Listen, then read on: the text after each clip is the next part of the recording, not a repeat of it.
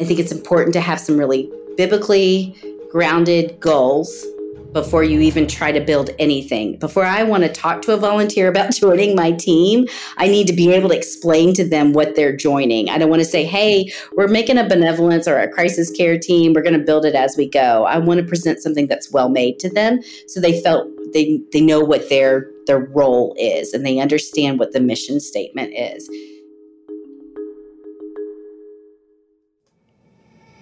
From Hope Made Strong, this is the Care Ministry Podcast, a show about equipping ministry leaders and transforming communities through care. Supporting those in your church and community not only changes individuals' lives, but it grows and strengthens the church. But we want to do that without burning out. So listen in as we learn about tools, strategies, and resources that will equip your team and strengthen hope.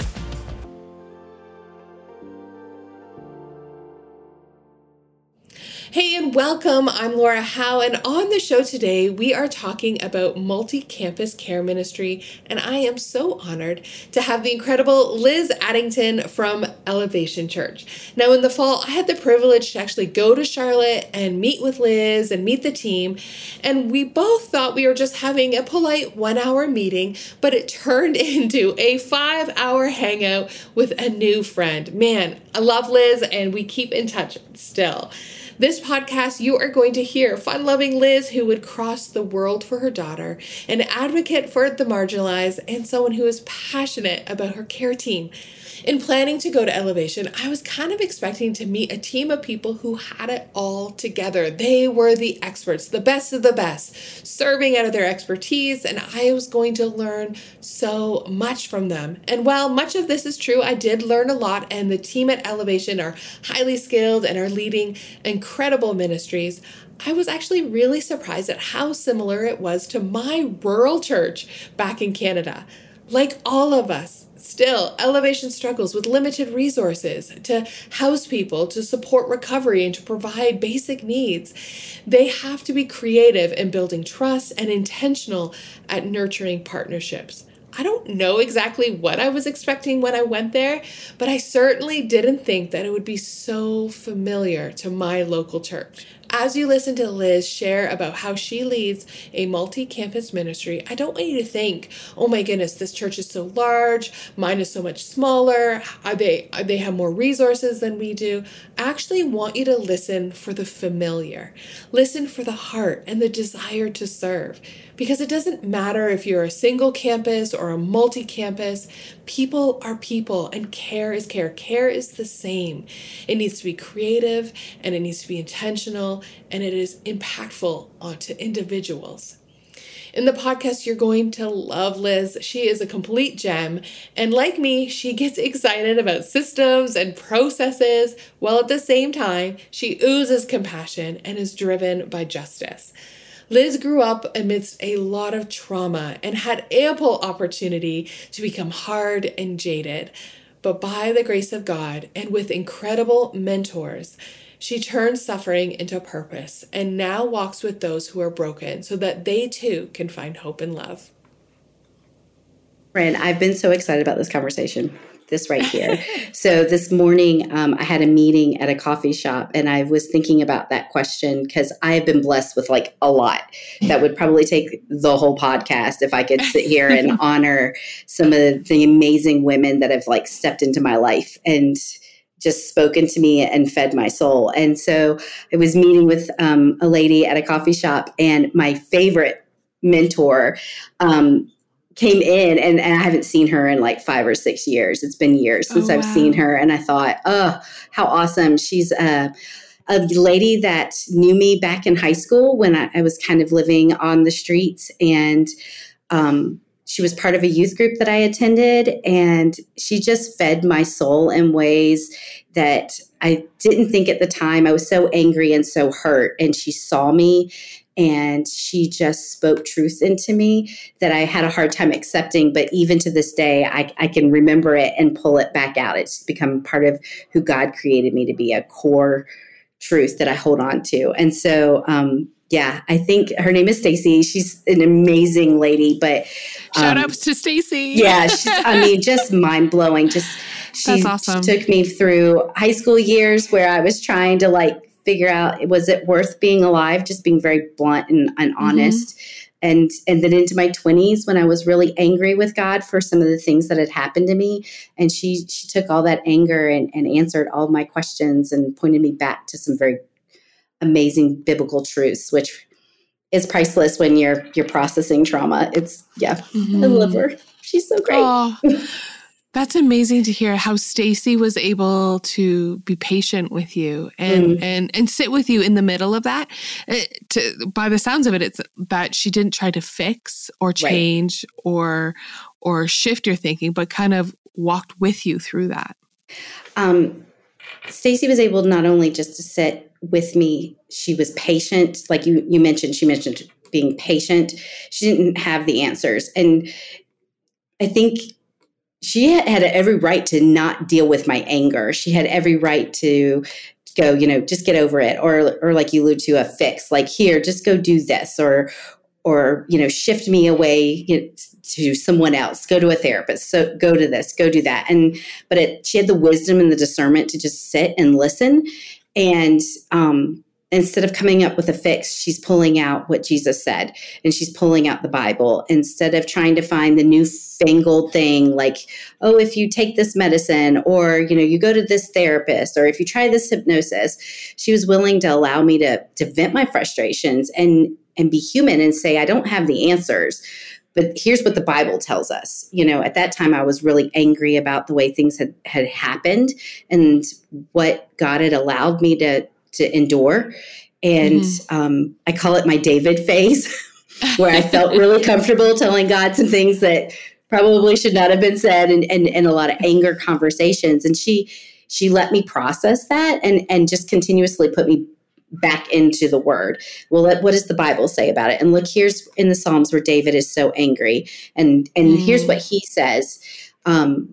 And so it wasn't a solution, it was a walking along, which is something you and I've discussed before. Instead of trying to come up with a fix or trying to make the problem go away or make it, she wasn't a project manager. She was my friend, and she walked with me together, not with a solution and not as like a savior, but as my friend.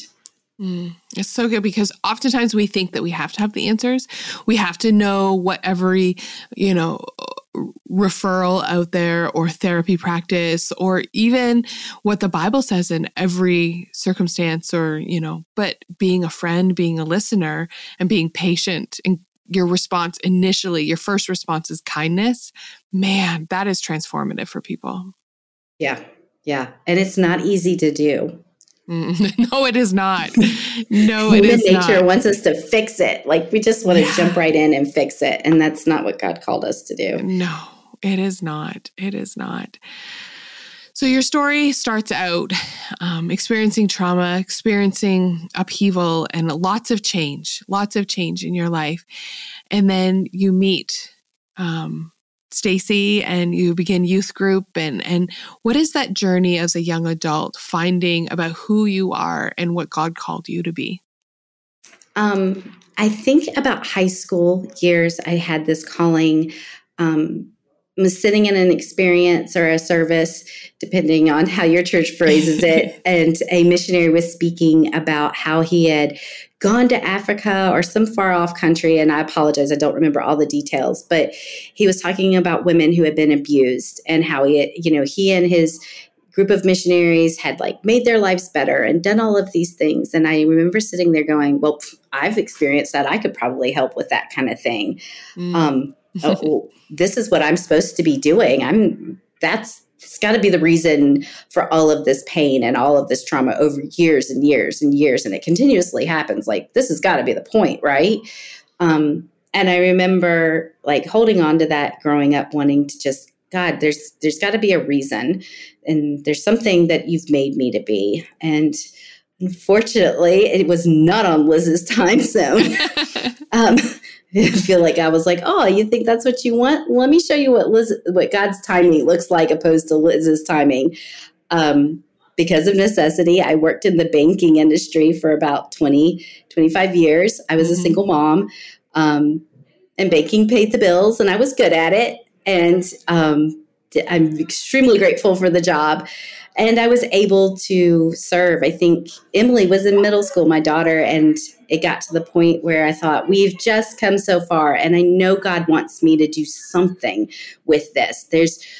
I have a view of it that's different than maybe the average person. I have a heart for it.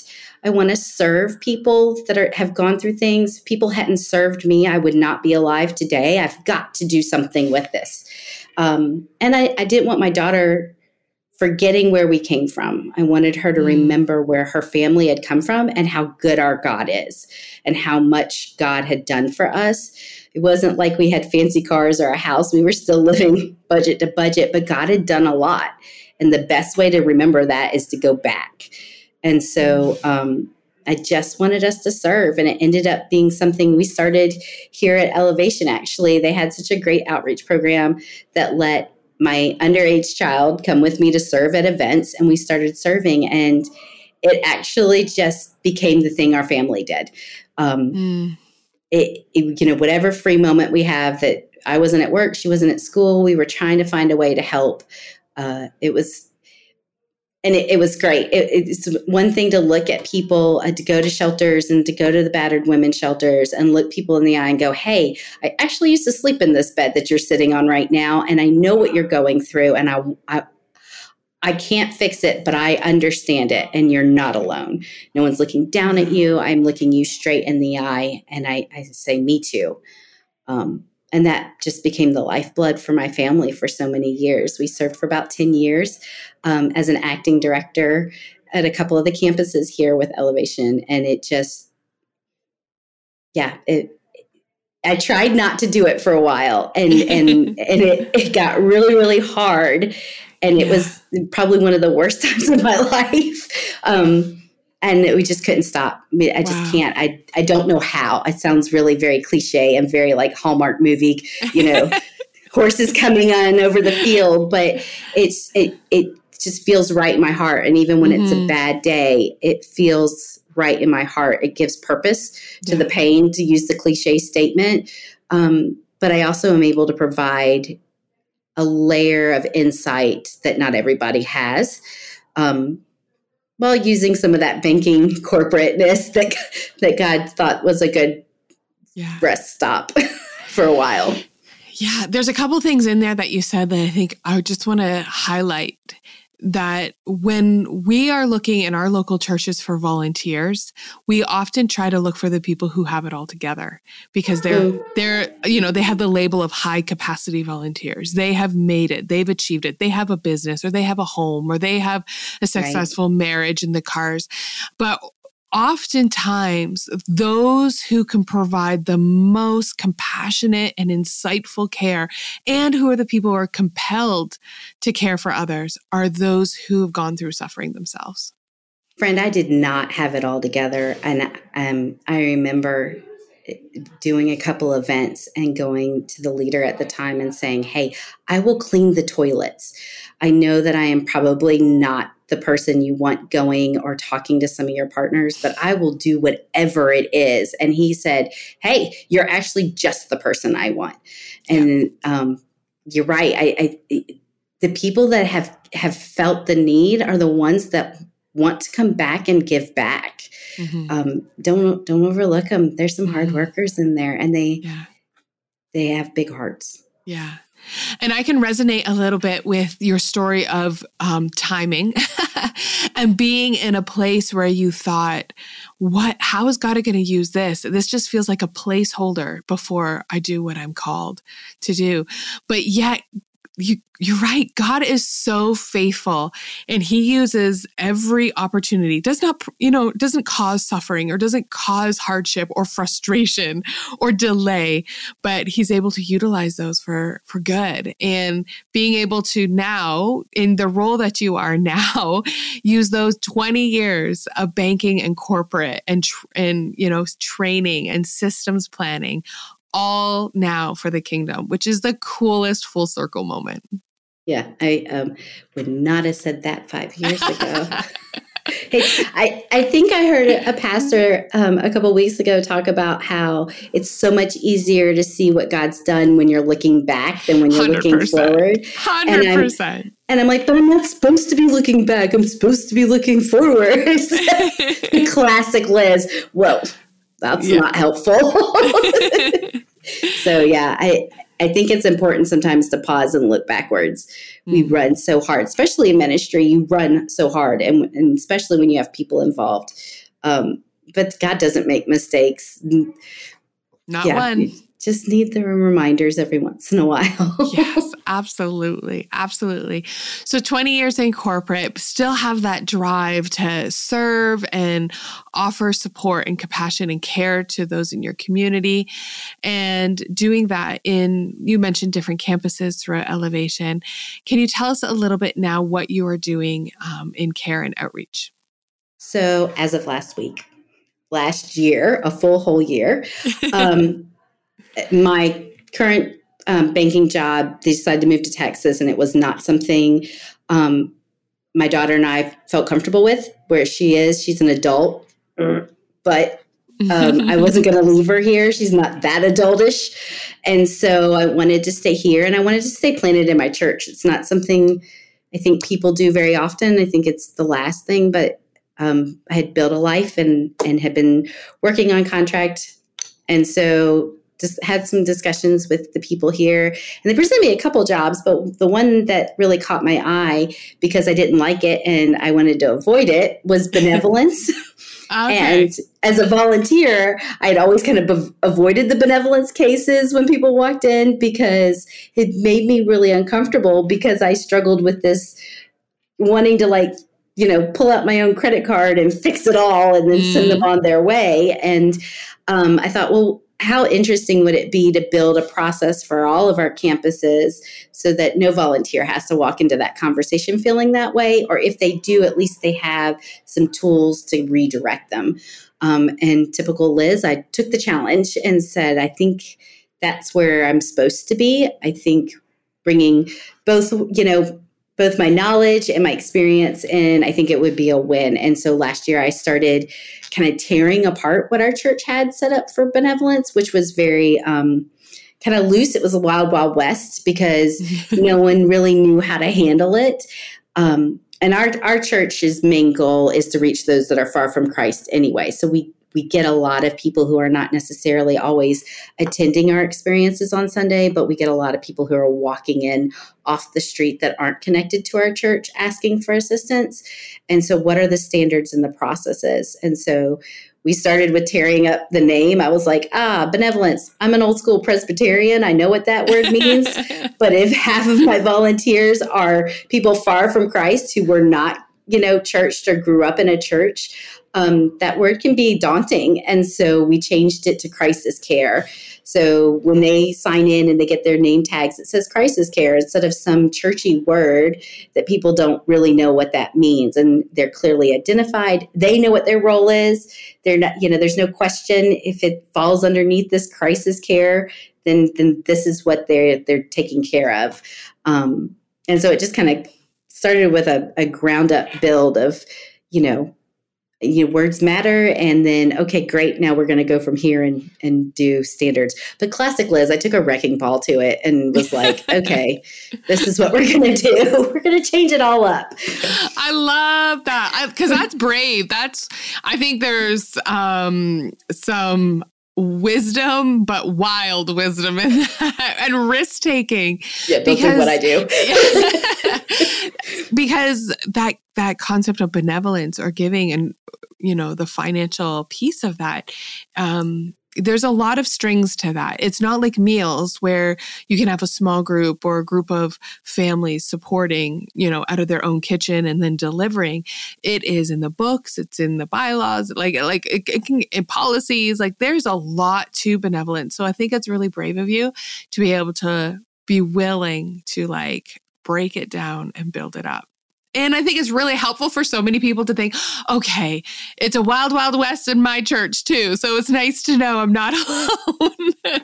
Well, and being in banking, the first thing I did was pull the finance reports. Mm-hmm. And I was like, what in the world are we doing? Like, it just, people are like, well, they were hurting. And I was like, no, we've got to get some better standards here. It was really, again, renaming it, because I do want to care. You know, we don't want to lose the care. And also, growing up, most of the churches I attended were small churches. And I remember like the meal trains and the phone calls and the prayers. You know, like if you needed prayer, you knew where to go. You would go on Wednesday night and they would pray over you. And then, you know, Miss Smith or whoever would follow up in a couple days and check on you. Like, I wanted to bring that feeling to a larger group of people, but also, you know, no, you're not going to go buy a sweater for the dog. Like, you know, there are some standards here to what we're doing and what care looks like. What does real care look like? Right. So, yeah. And something I want to highlight or go a little bit deeper in, you mentioned there's standards of care, so that when someone is requesting support in one area, it is similar or the same as response as to another area. And a question I get all the time from people is, okay, we can do care in our local church. Like, we got, you know, there's some gaps and we're struggling in some areas and this or that. But for the most part, we got a decent handle on it.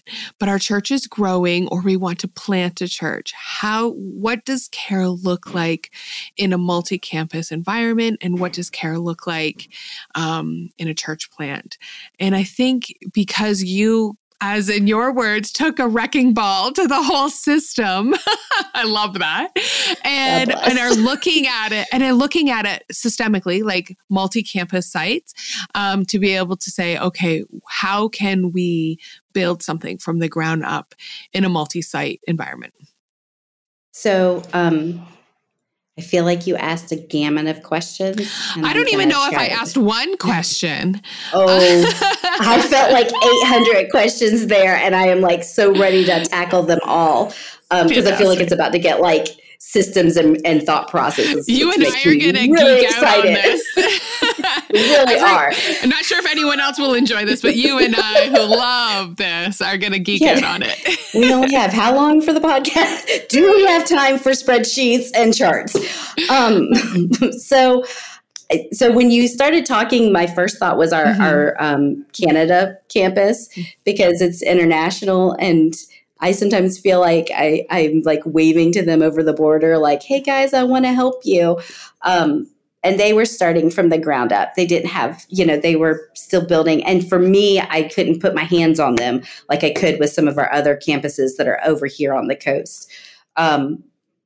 It does get a little difficult when you're starting new, because you got to figure out what your standards are. I think I am one of those people that I want to figure out my goal. So if my goal for my care team, the very first thing I did is, after I made it ruins and wrecked it, was I thought through, what is the purpose of a care team? If I had everything, if I had every resource, and I had loads of volunteers, and I had lots of outreach partners in the area, what is the goal of the team? And so I came up with about a 4 or 5 sentence like mission statement for the team. I think it's important to have some really biblically grounded goals before you even try to build anything. Before I want to talk to a volunteer about joining my team, I need to be able to explain to them what they're joining. I don't want to say, hey, we're making a benevolence or a crisis care team. We're going to build it as we go. I want to present something that's well made to them, so they felt they know what their role is, and they understand what the mission statement is. Building up is an interesting thing. You start with a mission statement, and then you just start praying, and you're looking for partners. Obviously, it's not up to your church to do everything. And I think one of the things, at least Elevation does, that I've really valued over the years is recognize that there are nonprofits in every community that are already doing it way better than any of us could. Instead of recreating the wheel or recreating the process, I think it behooves us as the church to start investing and looking at the nonprofits that are already doing it really well and have for years. There's a nonprofit up the street called Crisis Assistance here in Charlotte that has a great process for when they pay rent and when they don't pay rent. Mm. And so if someone comes to me and says, hey, I need help, I'm behind on my rent, I am automatically sending them to that partner because they're trained. They have a process. They've tested the process way longer than I have. They've been around for 50-something years. They get government funds. They get some of our church funds. And they are way better at looking at all those documents than I am. And so they know their best yes and their best no. And I trust that partner. I have what we internally call they're a care partner. I know that they are going to help us with our crisis care cases. So I think, knowing your nonprofits in the area can help you fill the gaps, especially if you're working in a budget and so forth and so on. And then just taking it, I think God provides. I think when we build, we start to panic. Yes. And I think we start going, oh no, I see all of these gaps. But if you're creating a mission statement and you're praying over it, and if you're creating a care partner, use whatever terminology for your church works best, a care partner list of at least some partners that you feel really comfortable sending people to. And what, what's kind of like the checkbox for your church? Do they need to be a Christian organization, or do they need to have biblical values? And kind of thinking through that as you're thinking through and building these things and praying, like-minded people start coming into your life. God does not, he may, give you a little bit of time frame where you got to test that faith and that belief, but God provides. And I especially in a church, it blows my mind. I had a campus that was really panicked. They don't have an outreach director. They're kind of like a very small campus. And the campus pastor was like, I just don't think that we're going to have anyone. And I was like, well, first of all, you've got a guest experience team that's already welcoming people when you open the door. They can definitely be taking people's names and numbers and sitting with them and praying with them. That's part of their job. You're already winning. You've got half of the battle right there. You can talk to your ushers about, praying with people. And prayer is our greatest weapon. We do not need to fix it. We could literally just be praying with them and inviting them to your small group or your e-group. You've just handled a crisis care case. Yes. You have a team and you didn't even know it. Exactly. Yes. You can equip your people that are already there. And then you will find the people that are super passionate about it. You'll find the, Mr. Smith that's standing in the corner still talking 4 hours later, and you need to close the doors and, hey, Mr. Smith, we need to talk to you about the crisis care team. They just start showing up. People want to connect into community. God created us to be interrelational. And so people are wanting to help one another. They want to build. That's one of the reasons small groups work so great, because we want to do life together. And so you connect them to a small group. They would be thrilled. I have a campus that has a bunch of empty nesters, and they've now changed their name to the Prayer Warriors. And they will create their own e-group, which is what we here at Elevation call small groups. They will create e-groups for anyone that comes in and is asking for help and needs a group of friends. And so these ladies are a hoot. They're so funny. They call me once or twice every couple of weeks, and they're like, have you gotten any new prayer requests? Should we create another e-group for anyone so they feel included? People will come out of the word work when you start including them. So don't cut yourself short just because you don't have a team per se. Look at who you have around you and task them with just the simple of, hey, our church is going to start caring. When people walk in that don't normally walk in, or when people walk in and they are hurting, we are going to make this a priority. We're going to stop what we're doing. One volunteer or one staff member is going to pull them to the side and have a conversation with them. That's an easy first step win. Yeah, it is. From there, you start building a team every time. That's amazing. I love that. You don't have to be all things to all people. And you probably have an incredible amount of knowledge and resources within the teams that you already have and the people that are already sitting in those chairs. I love that. Yep. Yes. Yep. I think I had a church once. My old church used to make a bulletin I feel kind of old. That's outdated. I apologize. And it always had all these needs and these volunteer needs, but you can even make it really personable by having conversations with your small group, that you're leading, or another small group, and just start having, I have challenged myself to have conversations with all of our departments up here at our kind of corporate central offices and say, hey, we're doing crisis care. I know you didn't know it existed, but it does. And we're looking for really cool people. I just met with the e-groups director up here at Central, and I have a bunch of e-group leaders I'm going to follow up with just to touch base to see, hey, would you be willing to host an AA meeting with your team? Would you be willing to do NA? Would you be willing to do a recovery group for divorcees? I mean, there's people in our church that want to help. They want to. We just have to find them and pray for them and communicate. There you go. It's amazing how people respond to a request person to person rather than like a bulletin announcement or a website post or a stage announcement. Those don't work with care. People disqualify themselves so quickly. And so having those one-on-one conversations, although time consuming, is extremely rewarding because that's where you really find people. Well, and if you're thinking about it, ideally a healthy care team is investing in people, giving the hard no's. They're looking to ensure that we are helping someone, not enabling them. That you're training them. You're training their campus directors and their teams to look at how do we get buy-in. You're reading books like Toxic Charity. You're looking at all of those, books on, when helping hurts, and you're trying to train your team to do this. If you're doing a stage call or you're sending it out on the website, you could get anyone. You need to have the one-on-one conversation. The lobby should be your best friend. You should be telling your directors, hang out in the lobby. Again, we're lucky because we have outreach teams. And so what I told my directors was you need to be talking to your outreach team, the people that are staying late at the event and trying to talk to the people, pay attention at your events. The people that are touched when you talk about what the partner does.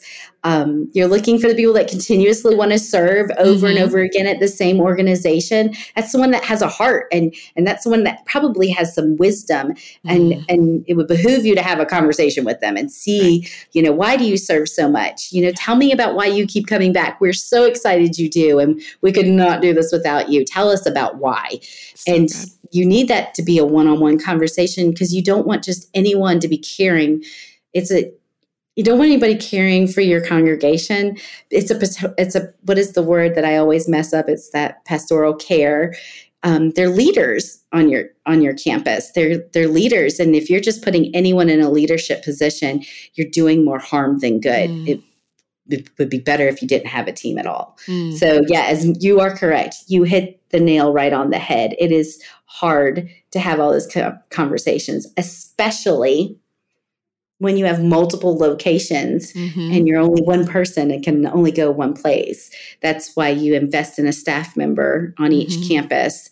I call them my care staff. And so I have a meeting with them every 2 weeks. And I try not to make it, as you can see, I talk a lot. So I try not to make it a long meeting, but it's more like a touch point of, hey, you're doing great. You're owning it well as you're building your team. Don't forget, hang out in the lobby, hang out with the connection people out there in the lobby and see how they're doing.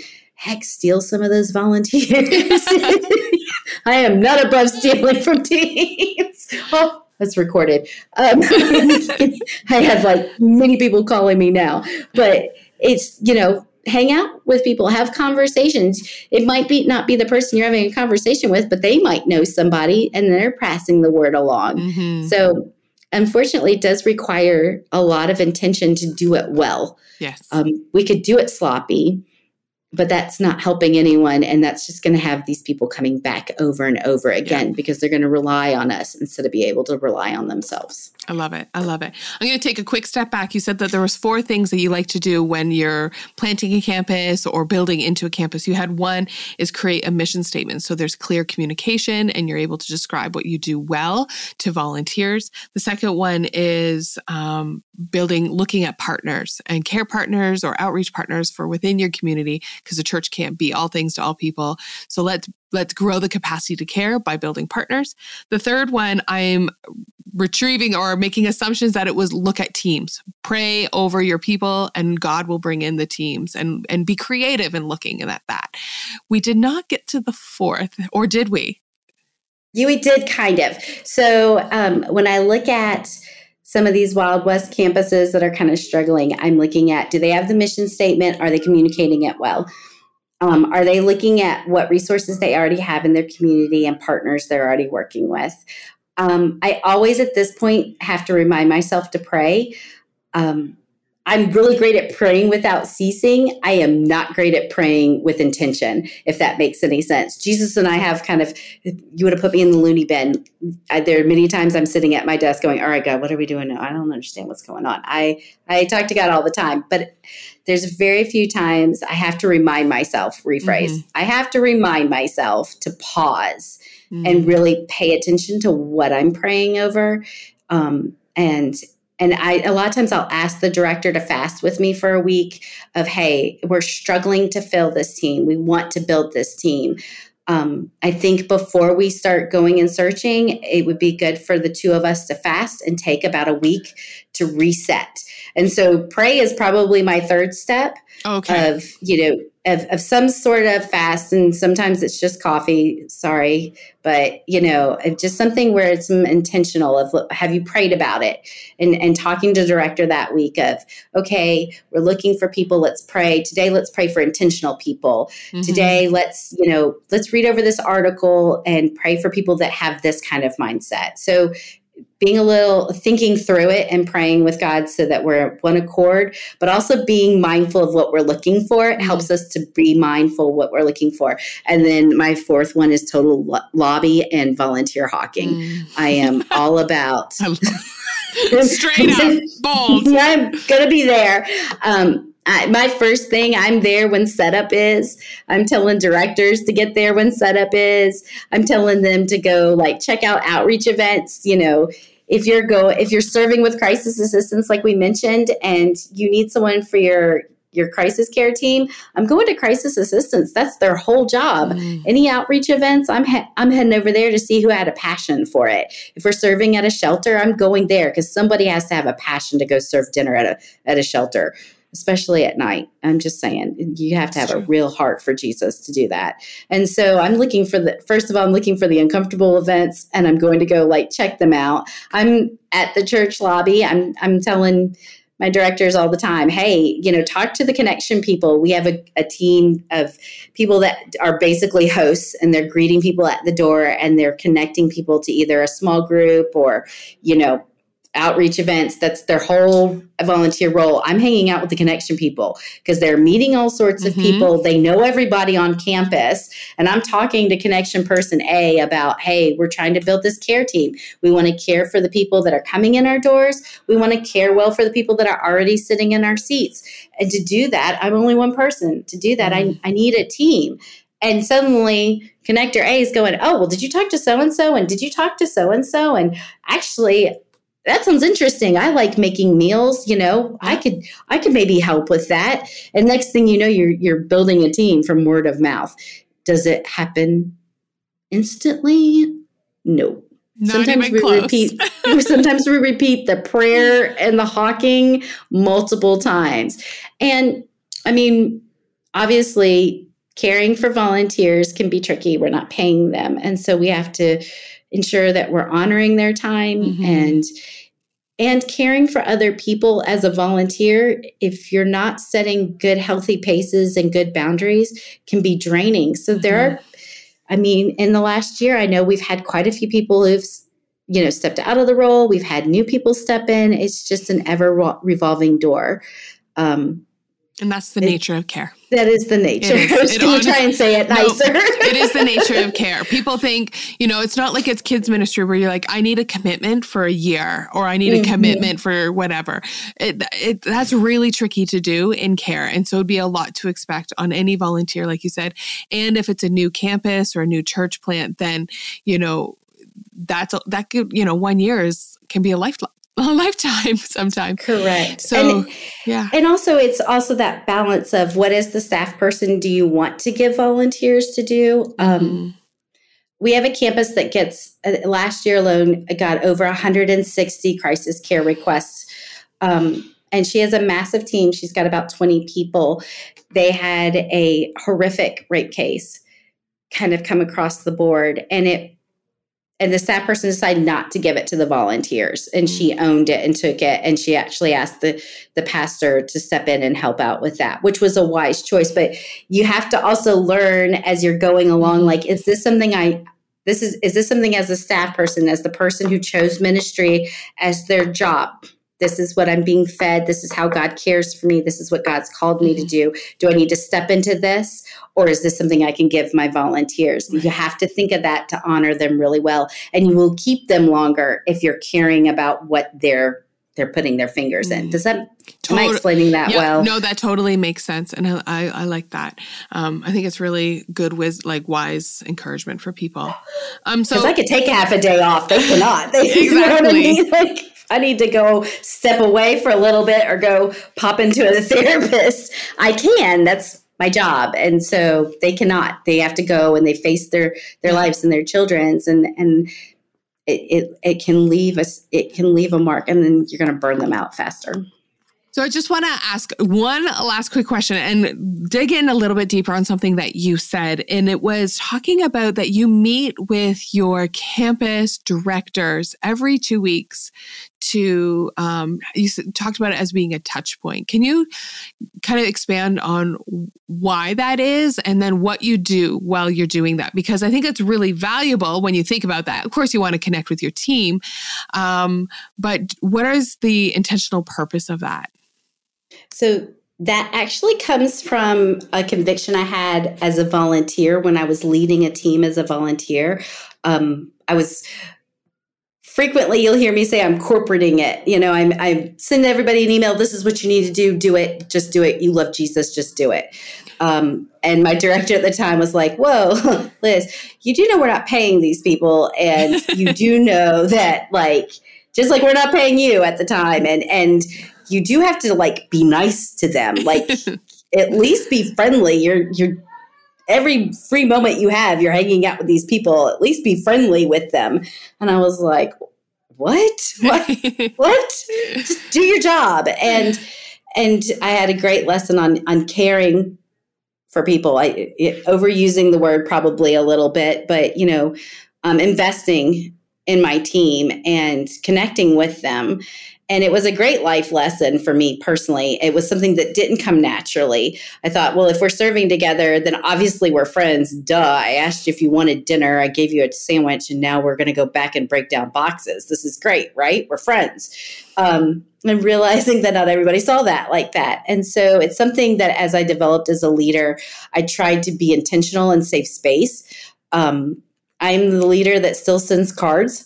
I love writing 2 or 3 cards every couple of weeks to my, different team members about how great they did or some kind of encouragement. I do it on purpose. It's not something it's like, oh, I love to write. It's resetting me to think about my team and be intentional about how great they're doing, focusing on the positives. I'm very quick to be, hey, we missed this mark. Hey, we need to work on this. Next time, do this. Am I also focusing on how great they are? And so this is where the 2, sometimes 3-week touch point comes from. We try to do a team meeting as an outreach team every 2 weeks. And then I try to do either one-on-ones or a text message or a phone call. So I have a rolling list on my desk of all my care directors. And I, go down the list and check on them.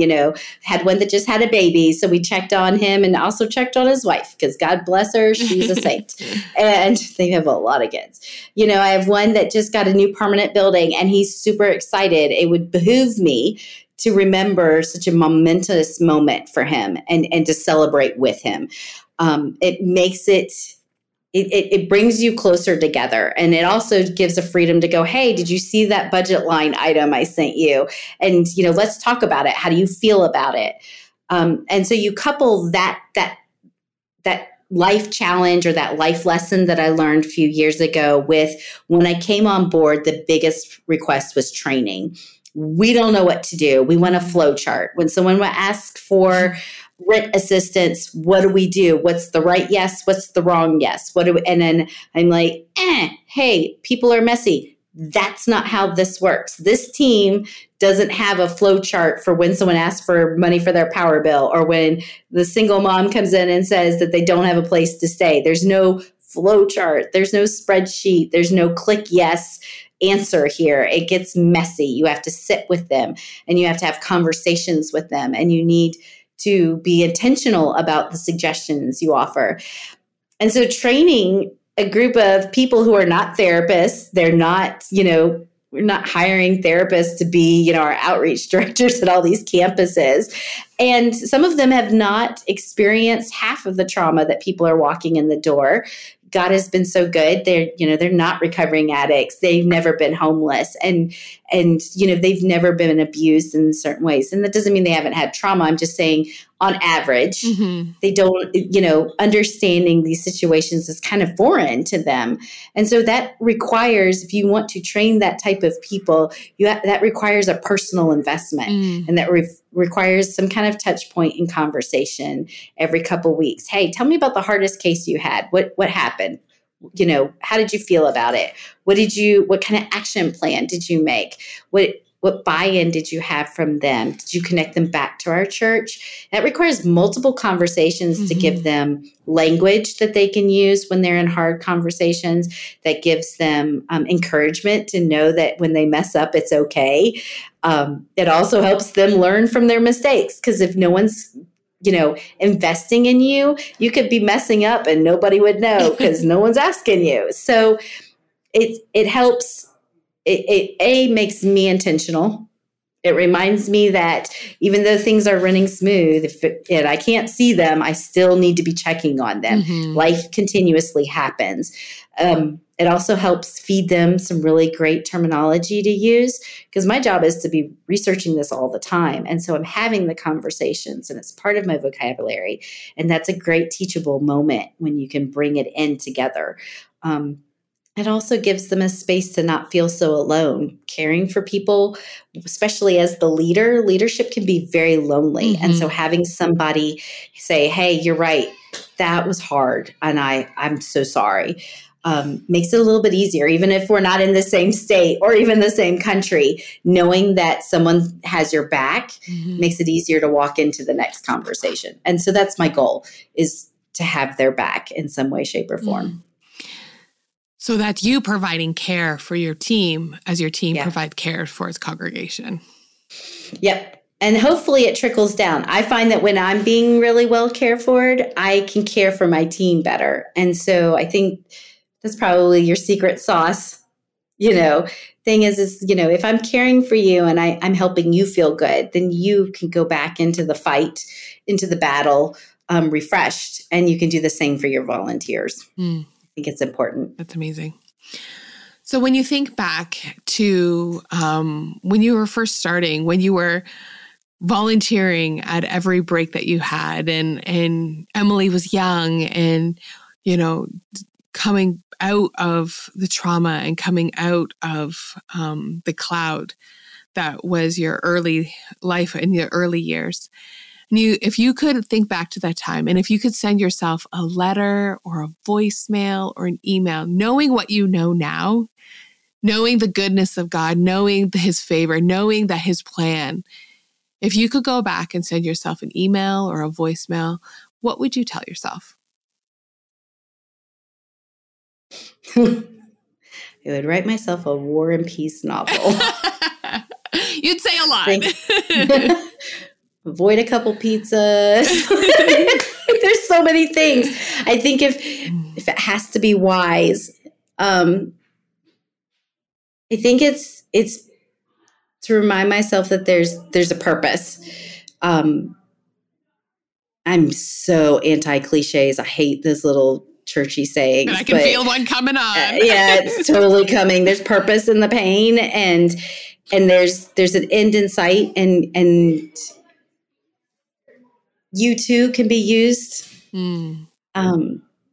I think at that time period, I did not understand, and I truly didn't feel like I was qualified to do anything, pack a hygiene kit, be in the same room as a lot of people from in our church. And I think just remembering that God loves me too, and that there's a reason for it, and you don't always have to see it to believe it kind of thought process. So many cliches. Okay, just buck up. God has a plan, and it's not Liz's time zone. It's on God's time zone, and God's time zone is perfect. And everything matters. Every little piece, every audit I did in banking and hard dealer phone conversations and contracts I reviewed, and training manuals I created for the bank, is going to be used for God's good. And so it's easy to sit here and say that, and and it's hard to remember every day, but I think that would be the most pressing thing, is that, next couple chapters will tell you what to change so you don't have so much pain. But the opening chapter would be, there's a reason, and God's calling doesn't look always like the 20-year-old. Sometimes it's a few years later down in life, but it's still a good calling. So that's kind of a wordy thing. Can I rewrite my letter later when I'm I think it's a fantastic answer, because so many people are listening right now going, okay, waiting for their calling to start, or feeling unqualified, or feeling not worthy. And so by you saying that, they're feeling heard and they're feeling seen. So thank you for sharing. I don't think I ever would have imagined where I am today, but I also know that all of those years of things put me here on purpose. It's easy to discount yourself, but just the next step, the next thing, the next step. Yeah. That would be my short letter. I love it. Well, thank you so much. It has been amazing. It's always wonderful to chat with you, and thank you for sharing your wisdom with us. I love hanging out with you, friend. Thank you so much for asking me. Hey, thanks for listening. I encourage you to put what you've heard into action today. How are you going to be intentional about building a culture of care, both for yourself as a leader and for those who you lead, others in your church and on your team? And don't forget to check out the show notes for all those links. And of course, if you want to be reminded when an episode goes live, make sure you follow. Thanks for connecting. Take care.